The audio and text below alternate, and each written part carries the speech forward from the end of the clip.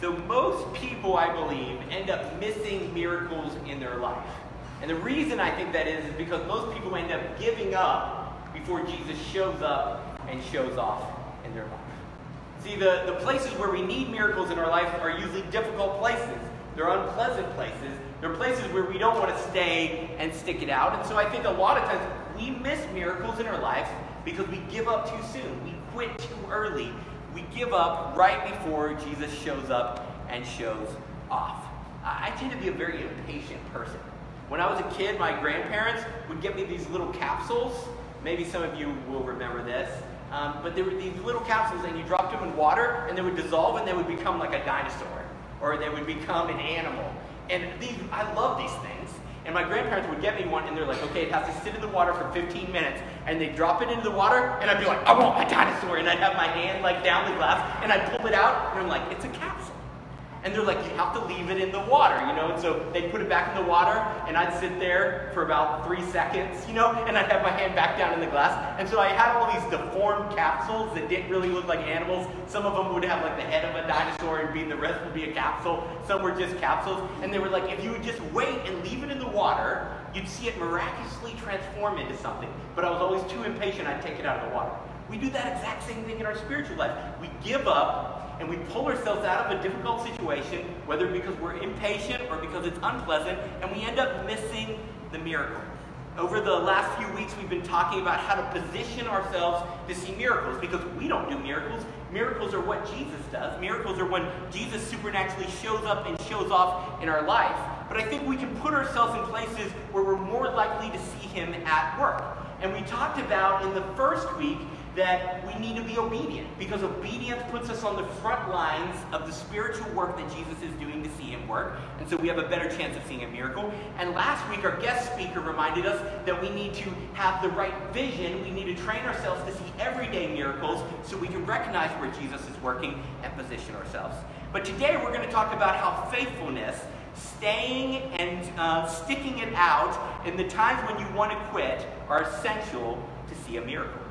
As I was preparing for this, I thought about the nation of Israel, the Jewish people who had escaped out of slavery in Egypt and were running from this Egyptian army that was after them. And they were running through wilderness, and they were running towards a dead end of a sea, and they could have given up and just gone back to slavery in Egypt. That would have been the easy thing to do. They were probably tired of running. Can you imagine running with your kids and with old people and with people who are disabled or injured, and you're tired and you're hungry and you're being led by this guy who came in and rescued you but didn't really have any plan about where you're going, and you're just running towards a dead-end sea with an army behind you. The simple answer, the easy thing to do would have been to give up and say, let's just go back to slavery in Egypt. It's easier. But if they'd done that, they would have missed the miracle of the Red Sea parting. And I think a lot of us in our lives, we find ourselves in that spiritual position where we're running and we're tired, and there seems like there's an army behind us, and we think there's nothing ahead of us except a roadblock. It's easier just to give up. And many times I think we miss a miracle because we give up too soon, right before God's about to do something miraculous. And so we're looking at these sign miracles in the book of John, and the third sign miracle is the healing of this disabled man in John chapter 5. We're going to read verses 1 through 9. It says in John 5, starting in verse 1, after this, a Jewish festival took place, and Jesus went up to Jerusalem. By the sheep gate in Jerusalem, there is a pool called Bethesda, in Aramaic, which has 5 colonnades, and within these lay a large number of the disabled, blind, lame, and paralyzed. One man who had been disabled for 38 years was there. And when Jesus saw him lying there and realized that he had already been there a long time, he said to the man, do you want to get well? That seems like such a funny answer. We'll unpack that a little, or such a funny question. We'll unpack that. He says, sir, the disabled man answered, I have no one to put me into the pool when the water is stirred up, but while I'm coming, someone else goes down ahead of me. Get up, Jesus told him, pick up your mat and walk. And instantly the man got well. He picked up his mat and started to walk. And now that day happened to be the Sabbath. Let's pray. Lord Jesus, thank you for your word, and thank you for this story to remind us to be faithful people. God, help us not to give up before you show up. And God, I pray that today we'll be encouraged, we'll be challenged, and we won't give up, but we'll get up. And I pray this all in the name of Jesus Christ. Amen. So the first thing I've got to talk about here is, when I was reading that, if you were reading along in your Bibles, some of you probably had verse 4, and some of you didn't have verse 4 in your Bible. And you're like, oh man, my Bible just totally forgot to print verse 4. It goes from 3 to 5. What happened? Depending on what translation you're using, some translations have left out verse 4. You're like, what? What is going on? Why is that the case? So if you go back to the original manuscripts, we have thousands of manuscripts of the New Testament, especially the book of John. Some of the manuscripts include verse 4 and some don't. And so you'll see some translations will go right from verse 3 to verse 5. That's what my Bible does here. And what does verse 4 say? What's going on there? It explains that why people gathered at this pool was that an angel had come down one time and stirred up the waters, and the first person who got into that pool was healed of their sickness. And that's why all these disabled people showed up at this place. And so you say, so Alex, should verse 4 be in the Bible? Maybe. It was included in a lot of early manuscripts, but not all of them. I think in context, it certainly helps us understand why so many people showed up there, because they heard this story. It certainly fits into what's happening. And you might say, well, Alex, do you really believe that an angel came down and stirred up that water and somebody was healed there? Why not? I mean, there's other miracles in the Bible. There's other miraculous things that have happened. In fact, I think impossible things happen in our world every day. One of my best friends down in Tennessee, his name is Dustin, and he started a blog for weird and unusual things.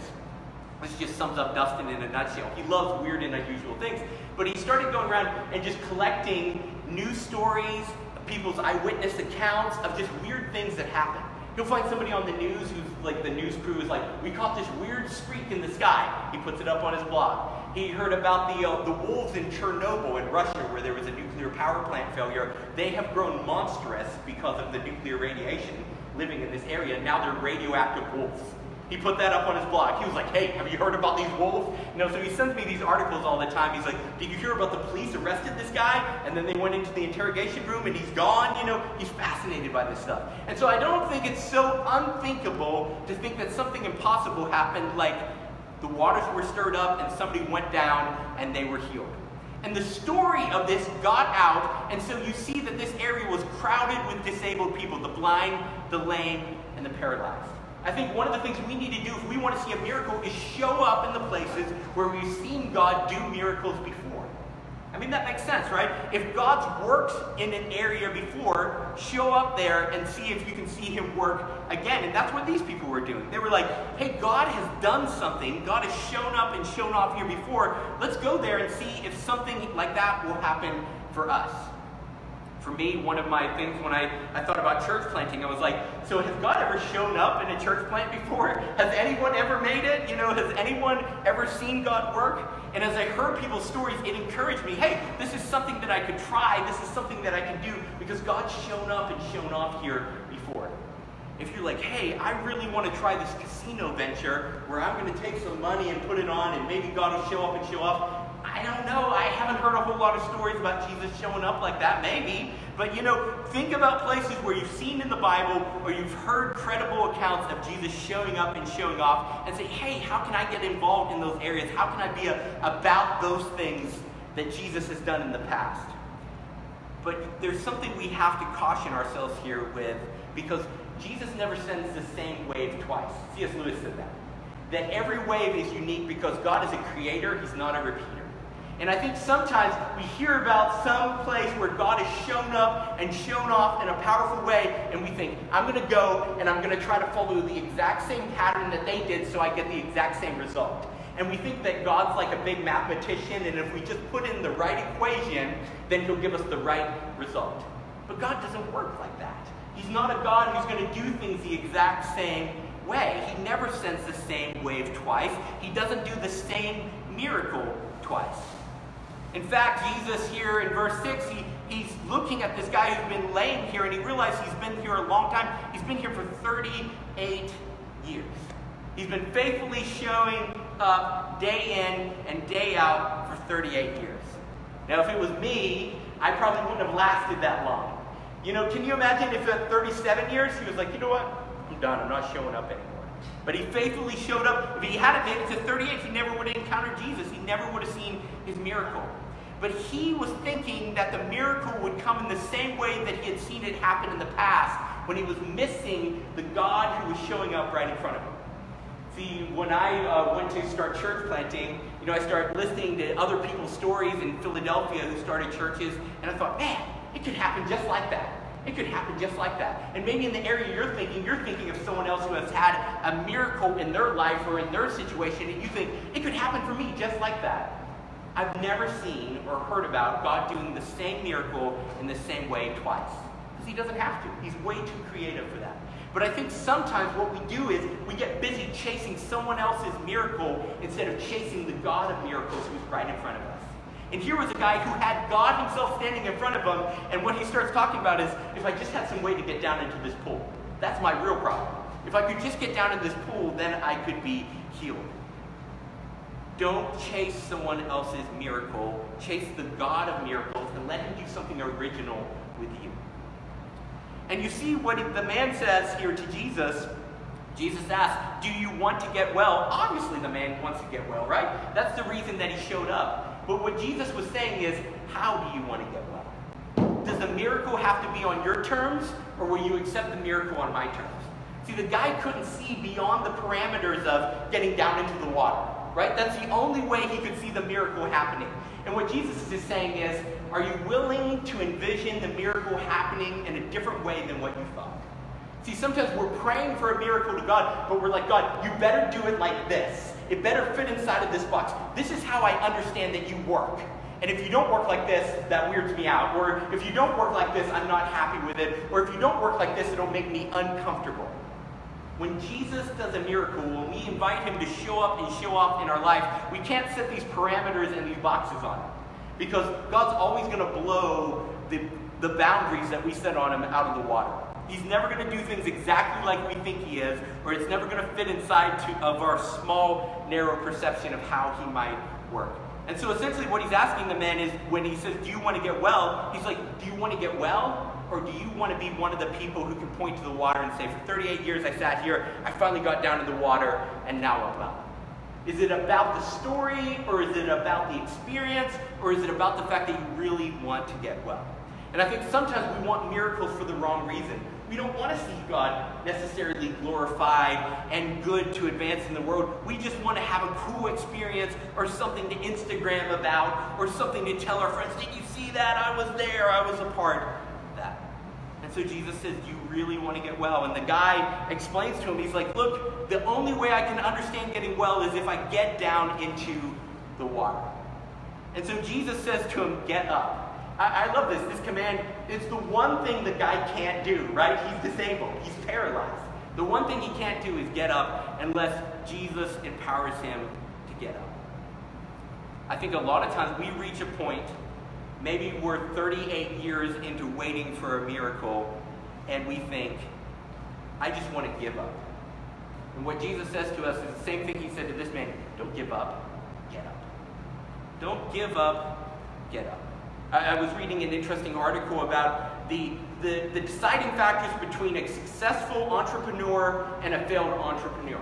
And they looked at IQ, they looked at education, they looked at money and backing and the support system and the training. And they said really the only deciding factor between a successful entrepreneur and a failed entrepreneur is the successful one refused to admit when they failed, and they just kept getting up, and they just kept trying and going until they were successful.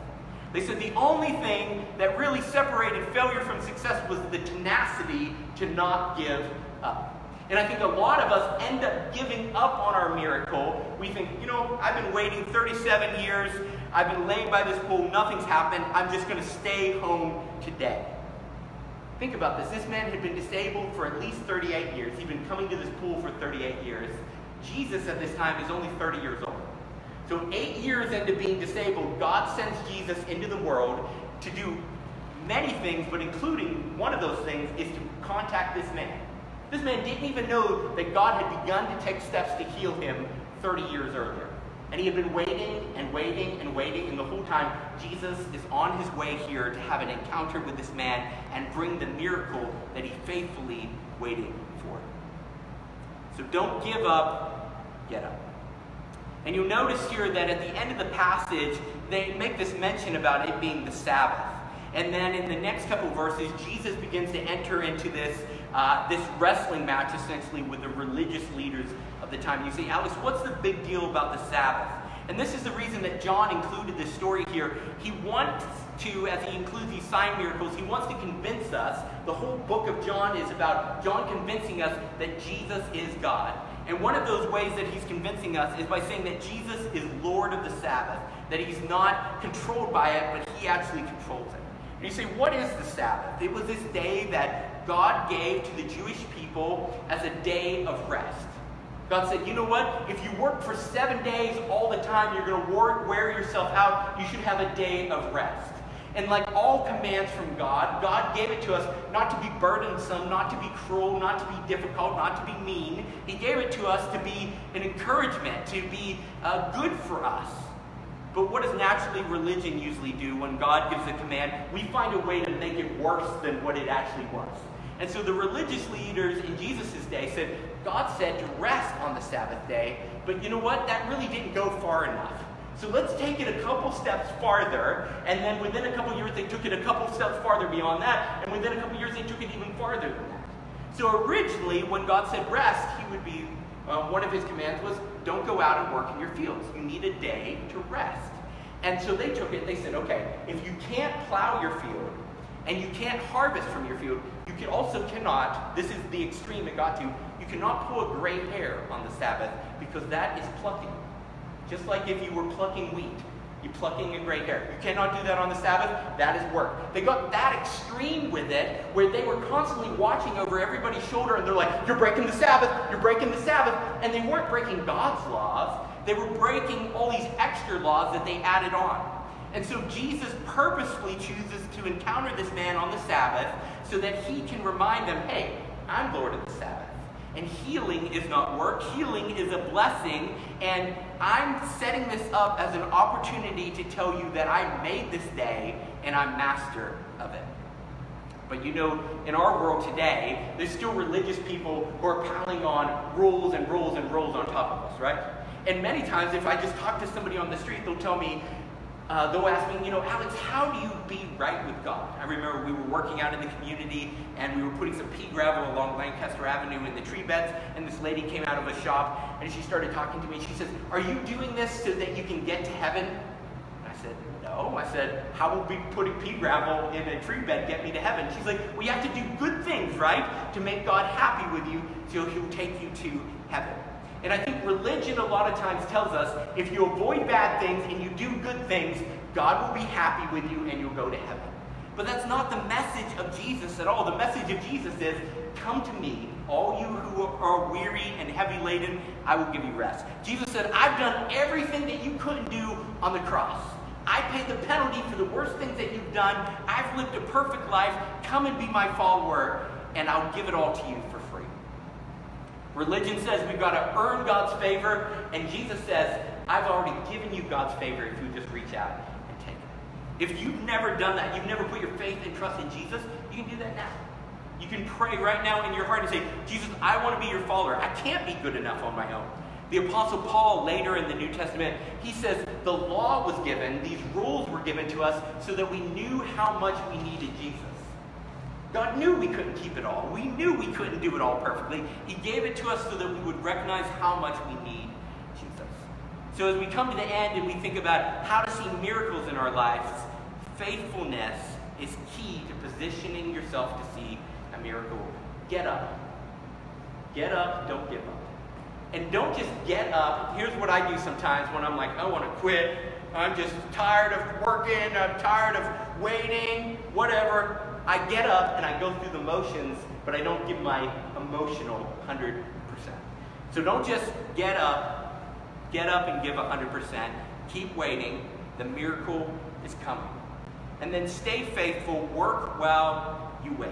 I think sometimes there's two extremes to waiting for a miracle. There's some people who are like, well, if I'm going to wait for God to show up, I'm just not going to do anything.